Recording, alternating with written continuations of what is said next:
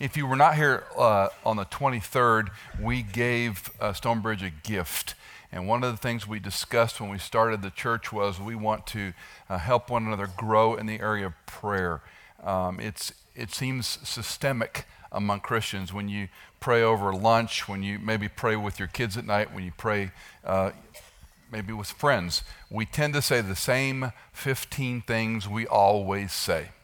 And for Cindy and me on our journey as a couple and just learning about a prayer life and devotion life, one of the things that's been an extraordinary tool is this Handbook to Prayer by Ken Boa.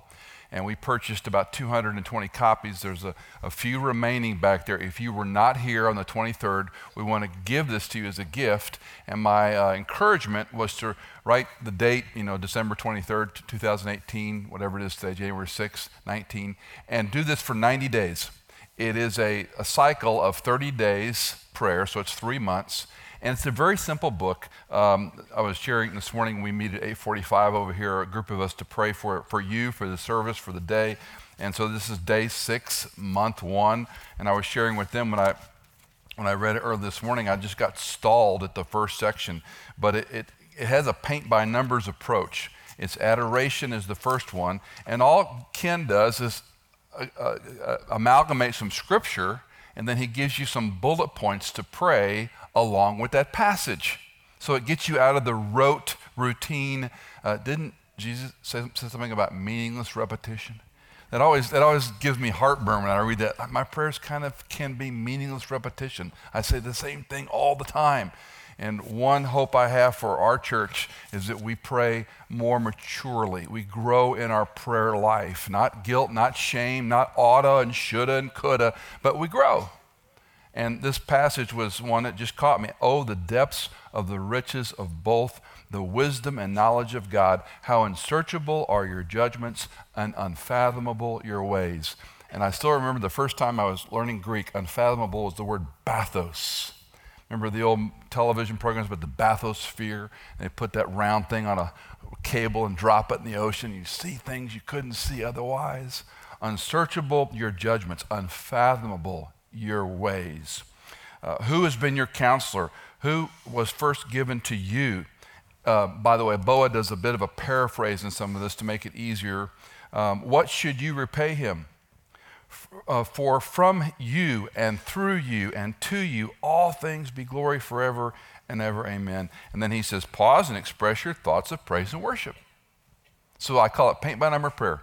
It will teach you to pray. And then you go to confession, and he has a passage, same type of thing. And then he goes to renewal, petition, intercession, affirmation, thanksgiving, and then a closing prayer. And because I like to color my books, I write notes in them. I take notes as I'm praying through it, but it's not the only way to pray by any means, but it is a very helpful tool. And as you take one, I want you to do it for 90 days and see if it will help you get into it. You can do it in 5 minutes, you can do it 20. And I'm not going to ask you how long you spent. I just want you to get into a new habit, as Wayne underscored, to do something different. I don't know many believers, except perhaps silver-haired widows who know how to pray unlike the rest of us. I think you have to get to that chapter before you really learn how to pray. I believe that to some measure. But maybe we get a jump start on it. Maybe we can learn to pray. So take one. And because we have some extras, if you're a couple that doesn't play well together, you can take a second one. If husbands and wife, you want to have your own book, we got the box back there. It's unmarked back there, but you'll see, and they're wrapped in plastic. You're welcome to take one. Take your Bible and open to 2 Peter chapter 3. 2 Peter chapter 3. This little book will land another 3 messages on, and then Jay Conder will teach. Cindy and I will be out of town for one weekend. I'm looking forward. Jay and Christy, you've heard Christy, if you've been here, lead the kids ministry on Sunday mornings. Jay has got quite a theological breadth and depth. Cindy and Christy and Jay and I led a small group of young couples for 2 years together. And whenever he led the group, I was like, I'm chopped liver. I don't need to be here. This guy is great. And so you're going to enjoy him opening the Word, and then we'll get into a new study. But for now, we want to next 3 weeks wind down the little book of 2 Peter. Now, what we've got in this chapter, it's a bit unusual as we begin because he's talking about the end times. And end times are like spiritual gifts or these trends that come and go. And there was a time when I was young in the 70s when you had a prophecy conference and you couldn't get in the door. Or, a gifts conference, you couldn't get in the door. And now people don't care about prophecy. So one of them, you know my phrase, in context, understanding this passage in context before we apply it is important because what he's fending off is false teaching and denial about the end times. Now that may not seem real exciting to you. It may not seem life-changing. I'm going to go out of here having a better comprehension. But I think the passage, as we unfold it, it's very easy to apply those parallels to where we are with false teaching that's all around us. Now the connection between chapter 2, which is a pretty unhappy chapter to read, about all the things, in fact, I'm going to look at it briefly, that the false teachers are doing. And it's egregious if we just skim part of chapter 2, picking up, let's say, in verse 8. For what he saw and heard, that righteous man, while living among them, felt his righteous soul tormented day by day by their lawless deeds.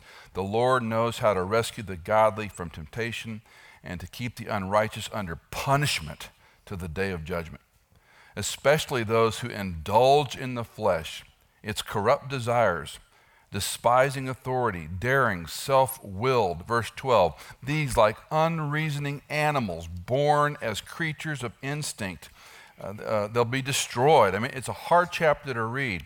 Verse 18, speaking out arrogant words of vanity, they enticed by fleshly desires, sensuality, who barely escape from those who live in error, promising them freedom while they themselves are slaves to corruption. And on it goes. So it's a hard chapter to understand what Peter's doing.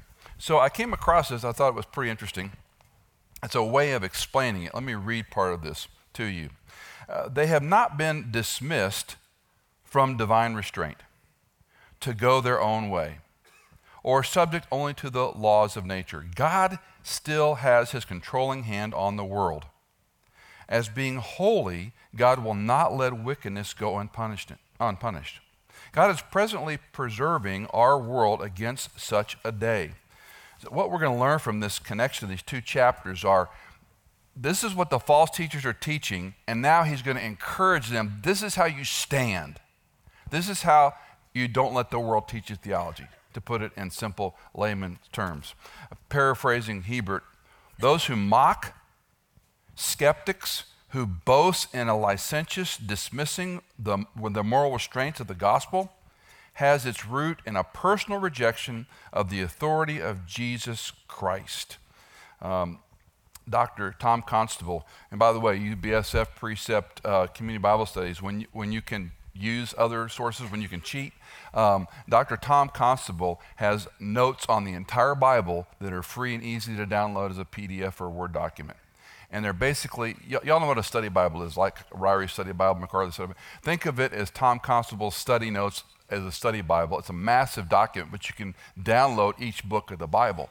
And he does a great job of what's called synthesis. It's easy to look at a passage and look up words and meanings and chase it down and do what I call exposition exegesis. It's a lot different to do synthesis. What's the whole story about? That's the art, really, of understanding the Bible. And so what Constable does is he has a paragraph about the book, and then he has an outline, and it's an annotated outline. So he'll have sections in there of 4 or 5 comments that other commentators he's gleaned together. When there's a problem passage, he'll show you the different options for that passage in just a very even-handed way, Dr. Constable. And so he tells, when he writes about this, he says, 2 Peter is a bologna sandwich. Chapter 1 and 3 are the bread, the pastoral exhortation, and the middle chapter 2 is the bologna, namely baloney of the false teachers. In chapter 3, Peter refutes the mockers' denial of Christ's return. Then he presents the correct view of Christ's return, and then he concludes with exhortations for the reader in view of the dark and dangerous days facing them. That's what we're going to look at 3 weeks. We're going to look today, verses 1 to 7, the dispute of Christ's return, next week, the conclusion of the timely return, and then finally, the dark and dangerous days. So again, I know I'm prattling a bit here. They're being faced with a denial of Christ's return. We probably don't worry about this. We don't think about this very often, but it can apply to a lot of different things. What people are denying today, how they're changing theology, what they're selling, what they're taking out of the scripture, so as it were. So this will apply pretty readily. So let's read together. Would you read from the screen with me, chapter 3, the first 2 verses. Read aloud, read well. This is the word of God. 2 Peter chapter 3, verse 1. Now, this is now, beloved, the second letter I am writing to you, in which I'm stirring up your sincere mind by way of reminder, that you should remember the words spoken beforehand by the holy prophets and the commandment of the Lord and Savior spoken by your apostles. Number one, remember this is God's word. Remember, this is God's word. This is the baseline when you hear whether it's a negation of the parousia, the second coming of Christ, or some other theology. Remember, this is God's word. Don't rush over the word beloved, the adjective in verse 1. Now, beloved. He's going to use it 4 times in the letter. This is the first of the 4. It's an endearing term. This is the elder, statesman, apostle, shepherd. Remember his story when he rejects Christ and the primacy of Peter, because when you go to Israel, we'll take you to what's known as the Church of Peter's primacy. And that's a spot, we don't know for sure, I give it a C, but it's a spot where you sit on the Galilean seashore, and this is where Peter was restored 3 times. Do you love me? Do you love me? Do you love me? The restoration. Shepherd, 10, shepherd. So Peter becomes the elder statesman shepherd of this church. And in these 2 letters, it's endearing that he writes, beloved. So the elder apostle statesman now becomes the pastor. I care what you believe. I care what Kool-Aid you're drinking. I care that you know the right information over against the false teaching of the day, which in that case was the denial of Christ's return. 4 times in these 2 verses, we have this emphasis of remember, stirring up your sincere mind by way of reminder, that you should remember the words spoken. He's underscoring it and restating it in a number of ways. Stir up is an unusual word here, and the phrase stirring up your sincere mind by way of reminder just doesn't work in our English here, does it? It just doesn't work. So let's take it apart a little bit and see what Peter is saying. Stirring up is used as a provocateur. 2 Peter chapter 1, verse 13, he used the exact same language. I consider it right, as long as I am in this earthly dwelling, to stir you up by way of reminder. It's the idea of waking someone up from sleep. We talked about this during the Joseph dream. Get up. It's a different word, but it has the same field of meaning. It's getting someone out of bed. Mark 4:39, Jesus got up. That's the exact same word Peter's using here. It's just rendered got up. Jesus was stirred, you could say, when he rebuked the wind and said to the sea, hush and be still. And the disciples freaked out. In Luke 8:24, again, the disciples woke him up. Stirred him up. It's the same phrase, same exact word. Now, the idea of sincere mind, I want to stir up your sincere mind, takes a little work. Have y'all heard the phrase without wax? Some of you have been around a long time, heard the phrase without wax. The word sincere, this is a little bit of an etymology, not entomology. Entomology is the study of what? Bugs. Good. Okay, etymology is the study of word, root, meaning, and stem from Latin or Germanic languages or Semitic language, and how we've talked about English being the most complicated, incredibly difficult language to learn. You grew up in it, you don't know any differently, but if you speak other languages, you understand English is stinking complicated. So etymology is going back and figuring out where these word forms came from. Words have meaning only in the way they're used. We've had this discussion before. I won't go down my peanut illustration if you've heard me, or any time you've heard the peanut illustration. Anyway, all that to say, only when it's used. Now, when we look at this word without wax, the etymology suggests when pottery, I meant to be a Christy Condor and have an object. A piece of pottery has cracks in it. If it's ornate, you don't want the cracks to show, so you would fill it with wax. And then if you were going to paint it or put some kind of rubbing on it, they didn't kiln in those days. When you go to Israel, there's pottery all over the place. And it's a 1,000 to 2,000-year-old shards. It's the first century solo cup, I call it. It's just everywhere. And you just pick it up and take it home. It's free. It's a free piece of archaeology. They would fill it with wax. And if it was something ornate, all you had to do was hold it up to the sun or put it by something that generated heat, and that wax melts. So if you made a beautiful piece of clay and you maybe put some painting or some different alcohols on the outside, maybe decorated it, and you gave it to someone, and the first time they put hot liquid in it, it leaked. It wasn't sincere. So the phrase without wax carried over in early Latin. Now, etymologists, not entomologists, dispute this. They go, no, it's a misappropriation of the word history, and scholars enjoy disproving things. Just understand that. Scholars live to be revisionists. That's how they're wired. So the idea of if it was filled with wax, it wasn't sincere. Without wax was sincere. Now, the word is also used in other ways.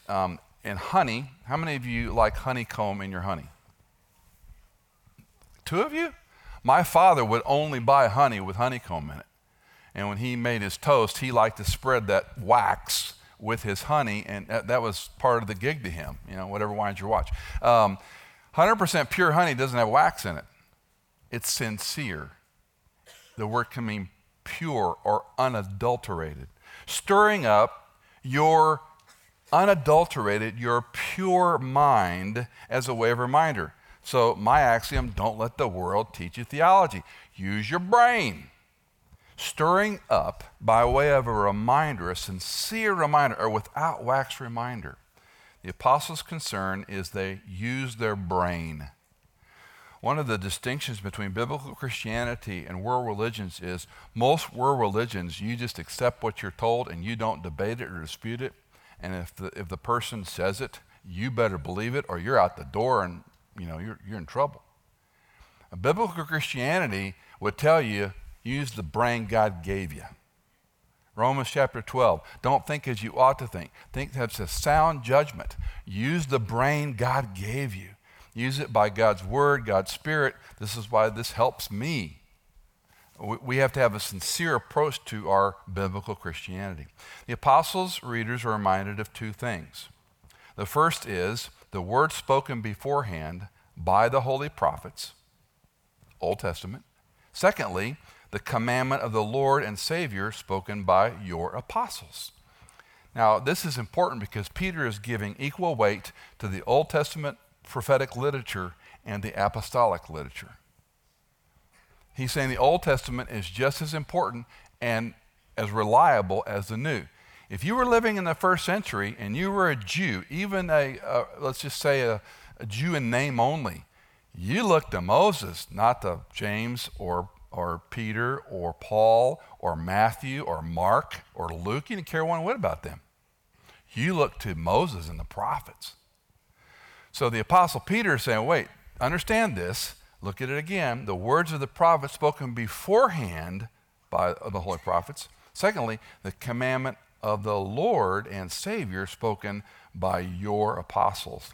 And I love the fact that he puts that plural pronoun in there, your, second person pronoun, because he's identifying with them and he's saying the apostolic teaching is important. If you went to a Bible college or a seminary, or if you have spent time studying Scripture, you've probably come across this phrase, the apostolic teaching of the cross. You ever heard that phrase? F.F. Bruce, A.B. Bruce wrote a book years ago called The Apostolic Teaching of the Cross. People thought, why, that's a strange name. No, because the New Testament essentially is the corpus of literature that the apostles wrote. And what are they talking about? The cross of Christ, the sufficiency of the gospel of Christ. So this idea, Lord and Savior, oh, by the way, he's not just master, he's your Savior. And this is confirmed through the apostles. So the weight of the Old Testament is important. In recent months, some of you may be following these things in national media. Some you may not. You don't really need to. But in the Christian world, there's all sorts of interesting things that go on. And a nationally prominent Bible teacher, actually I was in seminary with him, was kind of quoted, maybe misquoted, where he was dismissing the Old Testament's efficacy and importance. And then, of course, a lot of other people in the national platform go after him for different reasons. And, it's just what we do. We're Christians. So we fight about it in print and in social media. What I will say is, if you take the Old Testament and say it's complete and fulfilled in the personal work of Christ, I say yes, but that did not abrogate it.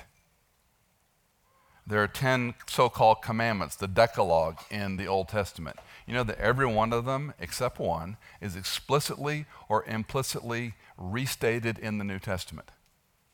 So because we don't follow the Decalogue anymore doesn't mean they're not still in place. You know what the one that's not implicitly or explicitly reminded in the New Testament? Come on. Sabbath, BSFer, Sabbath. Sabbath was not made for man. Man was made for Sabbath. Oh, other way around. Sabbath was a day of rest, that you trust God and you say, I can take a day off. You're more effective taking a day off than you are working 7 days. It's a statement of faith. It's a statement of trust. So what was the illustration? Let the land fallow on the 7th year. Don't abuse yourself. Take a day off. You're more effective if you take 1 day of rest. That doesn't mean you're just a couch potato watching college football. You do something else besides your normal work routine. That can be a form of rest. All for free.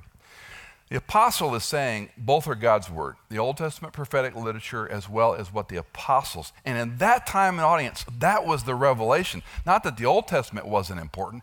You're telling me this new stuff been written and been orally transferred in the Gospels, that is as important as Moses? Yes. That's his point. Don't let the world teach you theology. Don't let people who discount this part of the Bible or others, in this case, the coming of Christ, that Christ isn't going to return. And so, maybe Christ isn't going to return. Why would that be important? Because I can live like I want. I can do what I want. That's 2 Peter chapter 2.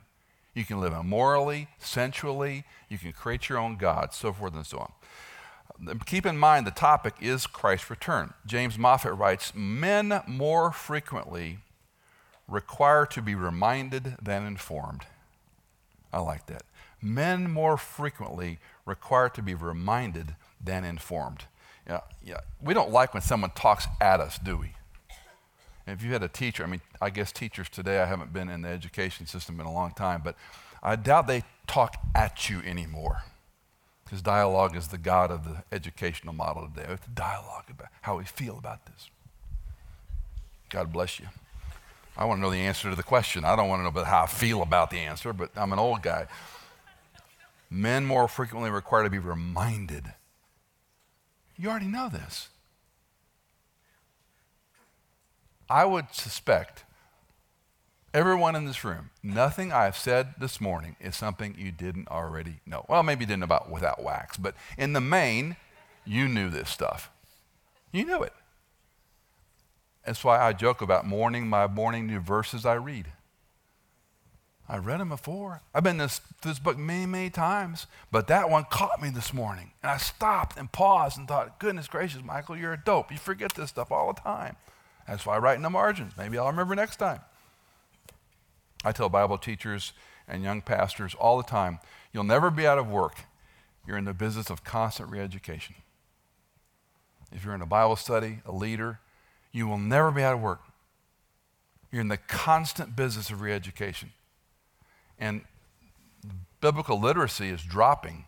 It's perhaps at an all-time low in the United States right now. It's a great opportunity. Nobody's got shoes. Let's go sell them, Bomba socks. They need Bomba socks, right? Is that what they're called? Bomba socks? Pay $20 for a pair of socks. Yahoo! Andrew McNabb adds, an effective antidote to false doctrine is to recall and dwell on the teaching already perceived. An effective antidote to false doctrine is to recall and dwell on the teaching already received. The single best corrective to false teaching is sound doctrine. What was that benchmark you put in the ground? You trusted in Christ and Christ alone. How many of us, let's show our hands. I doubted my salvation for 5 or 6 years after I walked the aisle, prayed the prayer, did all the right things. How many of you doubted your salvation? The rest of you are lying. Or you're embarrassed. Am I really saved? I did something. Romans 7, I do what I don't want to do. Am I really saved? Who will deliver me from this nonsense? We doubted it. What do? You go back to the assurance of salvation is what Christ has done, not what you and I do. Assurance of salvation is in his word and his promise, not how faithful we are or measure ourselves against some other sinner, for goodness sake. We all have these people in our life that we kind of look at as they're super saints. If I was as good a Christian as them, let me tell you, their heart's just as corrupt as yours. The ground at Calvary is level, men and women. It is level. If someone was better, then we'd been told to follow the better people. I love Paul, twice he says in his letters, I believe, follow my example. I'm a human being too, but I'm trying to do this. This is the way to live, right? Well, chapter 3, verse 3, the second part of this. First, remember God's word. Secondly, know this first of all, that in the last days mockers will come with their mocking, following after their own lusts, and saying, where is the promise of his coming? So the dispute was the second coming of Christ, the parousia. For ever since the fathers fell asleep, referring to the Old Testament patriarchs who died, all continues just as it was from the beginning of creation. Number one, remember, this is God's word. Number two, remember, mockers are going to come. Peter's reminder warning is to calm the coming waters.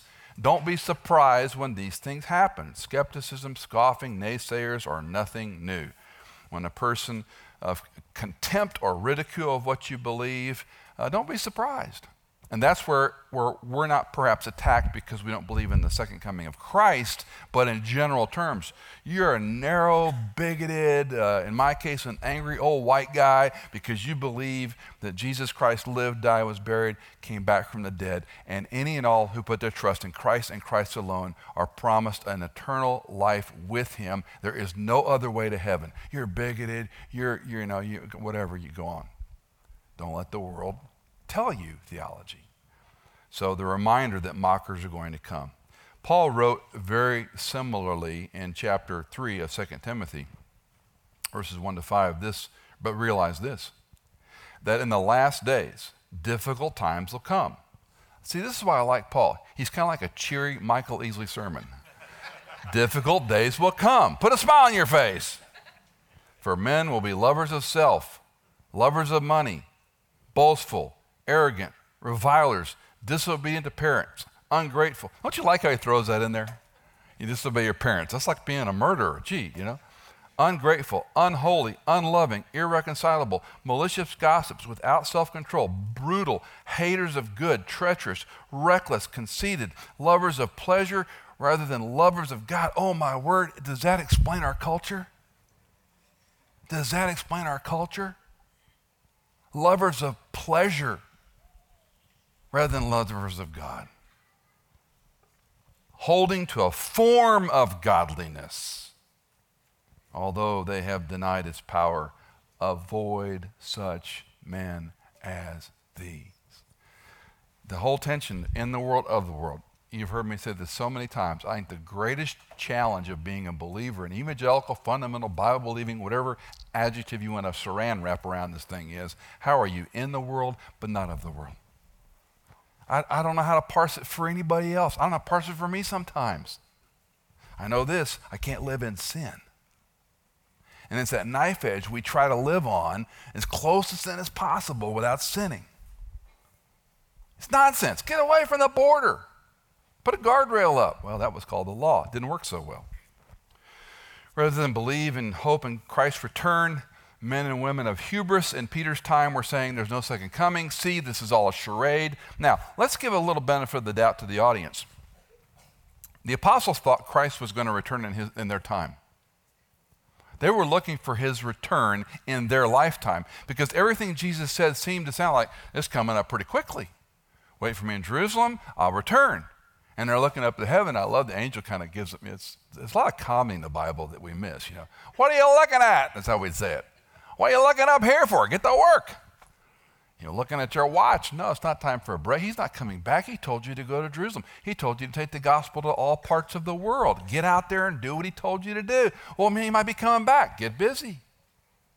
First century believers were looking for the return of Christ, and they were living in persecution. And in 70 AD, Titus, the Roman emperor, destroys Jerusalem and turns it upside down, just as the prophets foretold. And now the Jewish believers are scattered. I love the word. Diasporeo, sporeo, sporeo, sporeo. Sporeo in Greek means to sow seed. The believers were scattered after Stephen has been stoned to death in Acts chapter 7. Diasporeo. God used the martyrdom of Stephen to spread the church out of Jerusalem because they didn't obey him and do what he told them to do. Interesting how God has used persecution of faithful men and women forever to get them off their como se llama. That's what he does. Well, Peter mentions the promise of his coming, just to give you a few New Testament reminders of this, that it was an important doctrine then and is today. John 14, chapter 14, verse 1, do not let your heart be troubled. Believe in God, believe also in me. In my Father's house there are many dwelling places. If it were not so, I would have told you. For I go to prepare a place for you, and if I go to prepare a place for you, I will come again to receive you to myself, that where I am, there you will be with me also. If you've been to any funeral that's mildly Christian, they'll use John 14, 1-8 almost every time. Christ is going away. I'm going to come back. The second coming was what Jesus spoke of. Acts 1, verse 11. They also said, men of Galilee, why do you stand looking into the sky? This Jesus who's been taken up from us, from you into heaven, will come in just the same way as you have seen him, watch him go into heaven. This is where I get Spielberg-esque in my theology. Sometimes when he does this stuff with CGI with skies and storms and thunderclouds and ominous, that to me is the idea of the second coming. Everybody's going to see it. You're not going to be wondering, is this the second coming? It's going to be as obvious as when you walk out and say the weather is changing. And in some spectacular way, God will make it available for the world to see. Well, the final part is, remember, God's word is eternal and unalterable. Verse 5. For when they maintain this, it escapes their notice that by the word of God the heavens existed long ago, and the earth was formed out of water and by water, through which the world at that time was destroyed, being flooded with water. But by his word, and those are underlined in my Bible, but by his word, the present heavens and earth are being reserved for fire, kept for the day of judgment and destruction of ungodly men. Remember God's word. Remember, this is God's word. Secondly, remember, mockers are going to come. And finally, remember, God's word is eternal and unalterable. It escapes their notice. It avoids the truth and enables us to focus on our lusts. It's a pretty rich passage. It escapes notice because if we can ignore it, we can choose to live in sin. If we can ignore the truth of Christ's return, doesn't really matter. He's not coming back. Maybe it was a charade all along. I can go live as I please. Peter appeals to the beginning of creation. And he does this thing we don't have time to look at in some depth, but God is the creator and water is the imagery. And in the beginning we have the water above and below the earth, and that's the imagery. And water is ironically what's going to destroy the earth. Next time, fire will destroy the earth. Reserved for fire, kept for the day of judgment. God intervened in creation. He intervened by the flood, meaning he'll intervene again. So that's why the Old Testament prophets were important to that audience. Most of them did believe those stories. They're not skeptics like we are today. They believed in a literal flood. They believed in a literal creation. They didn't dispute it like people do today. and God will come again intervening with fire. A couple of lessons. Number one, God's word serves as an ongoing reminder. And one of the reasons I'm going to say it until I'm dead, get your nose in the book every day, not because you have to, because you can. Not because you should, but because you have the freedom to. Not because it's going to make you a better person, because it's going to help you grow in your knowledge of God and Christ and his word. It serves as an ongoing reminder. The older you get, some of you people have a remarkable recall. Cindy and I, it's cliche, it's almost stupid to talk about, but as you get older, you forget things. You forget names and places and where you put stuff. It's just part of life. And I think I told you before, a neurosurgeon friend of mine told me, Michael, as long as you know, like when you went from your office to the kitchen, and why did I come here? And you go back to your office and you remember, right? Well, now I go to the kitchen, I don't remember. I go to my office, I still don't remember. And it got me kind of worried. And so he knows, as long as you're aware of it, you're okay. I'm great. My mind is sharp as a tack. I'm aware I can't remember anything. That's a good thing. Because when you're not aware, and Cindy's telling you don't know, that's when it's a problem. Makes sense. So be encouraged if you can't remember where you are. I need an ongoing reminder. I got to get up, put my nose in a little book, put my nose in the big book. You'll never be exempt from this. You get 24 hours in a day, just like me. You don't need more time. You just need to compartmentalize. I will never guilt or shame or should you or ought you. I will prod you and provoke you and encourage you and stir you and nudge you and point you and cajole you every other way I can. Get your nose in the book, because this is the only mooring we've got to a culture that's gone completely, I'm not even talking about the culture, a Christian culture that's gone bonkers. They've gone bonkers. How I feel and all what the Old Testament, goodness sakes, teach the Bible, will you? What a novel idea. Get your nose in the Bible. What a novel idea. Learn how to pray. What a novel idea. I'm still learning how to pray. I still need props. I haven't got to figure it out. Secondly, people who are guided by the flesh are not going to be reasonable. Peter mentioned this, unreasoning animals. Don't expect people to think reasonably. That's a fool's errand. This culture is unreasonable. I was talking to a friend the other day. I should probably write an article on it, but someone will write a book on it and make money, and it'll be my idea. I had that idea years ago. Tribes, the term tribes, Seth Godin wrote the book on tribes, right? And so people have tribes. And social media has been a construct that has moved away from the three channels that most of us grew up with in UHF that no one ever watched except for PBS. You had three channels, legacy media. Now you've got how many? Innumerable. And now people are cutting the cord and cutting the cable, and they're getting there. I don't have direct or dish anymore. We use different aggregates on our computer and snippets that we watch. I got sick and tired of it. And so the way we get information now comes from multiple sources that are what? Fake news, unverified, have to do mea culpas, so forth. This is the culture we live in. So I was talking to my friend. I said, Christianity has been affected by tribes. I am of MacArthur. I am of Piper. I am of Keller. I am of Swindoll. I am of Jeremiah. I am of Andy Stanley, fill in the blank. I am of. So we've got these tribes. And what do? Gospel Coalition. We talk to each other. And we argue among each other until we get mad somebody leaves the group.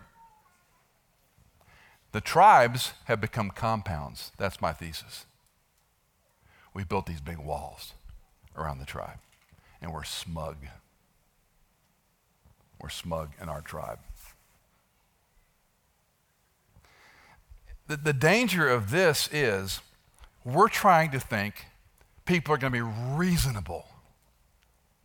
And I'm a reasonable person. I'm glad to have an argument and a discussion and a debate with you. And we have different positions on gifts, different positions on end times, different positions on whatever. But if this person or I am unreasonable, there's no reasoning. When you have a 2-year-old who is hungry and tired and throwing a temper tantrum, can you reason with that little boy or girl? How many times have you been in a grocery line and seen some poor mother with maybe she's got 1 or 2 kids in tow, and one of them has just got the meltdown, lost it, going crazy? Have you seen a mother walk away from a shopping cart before?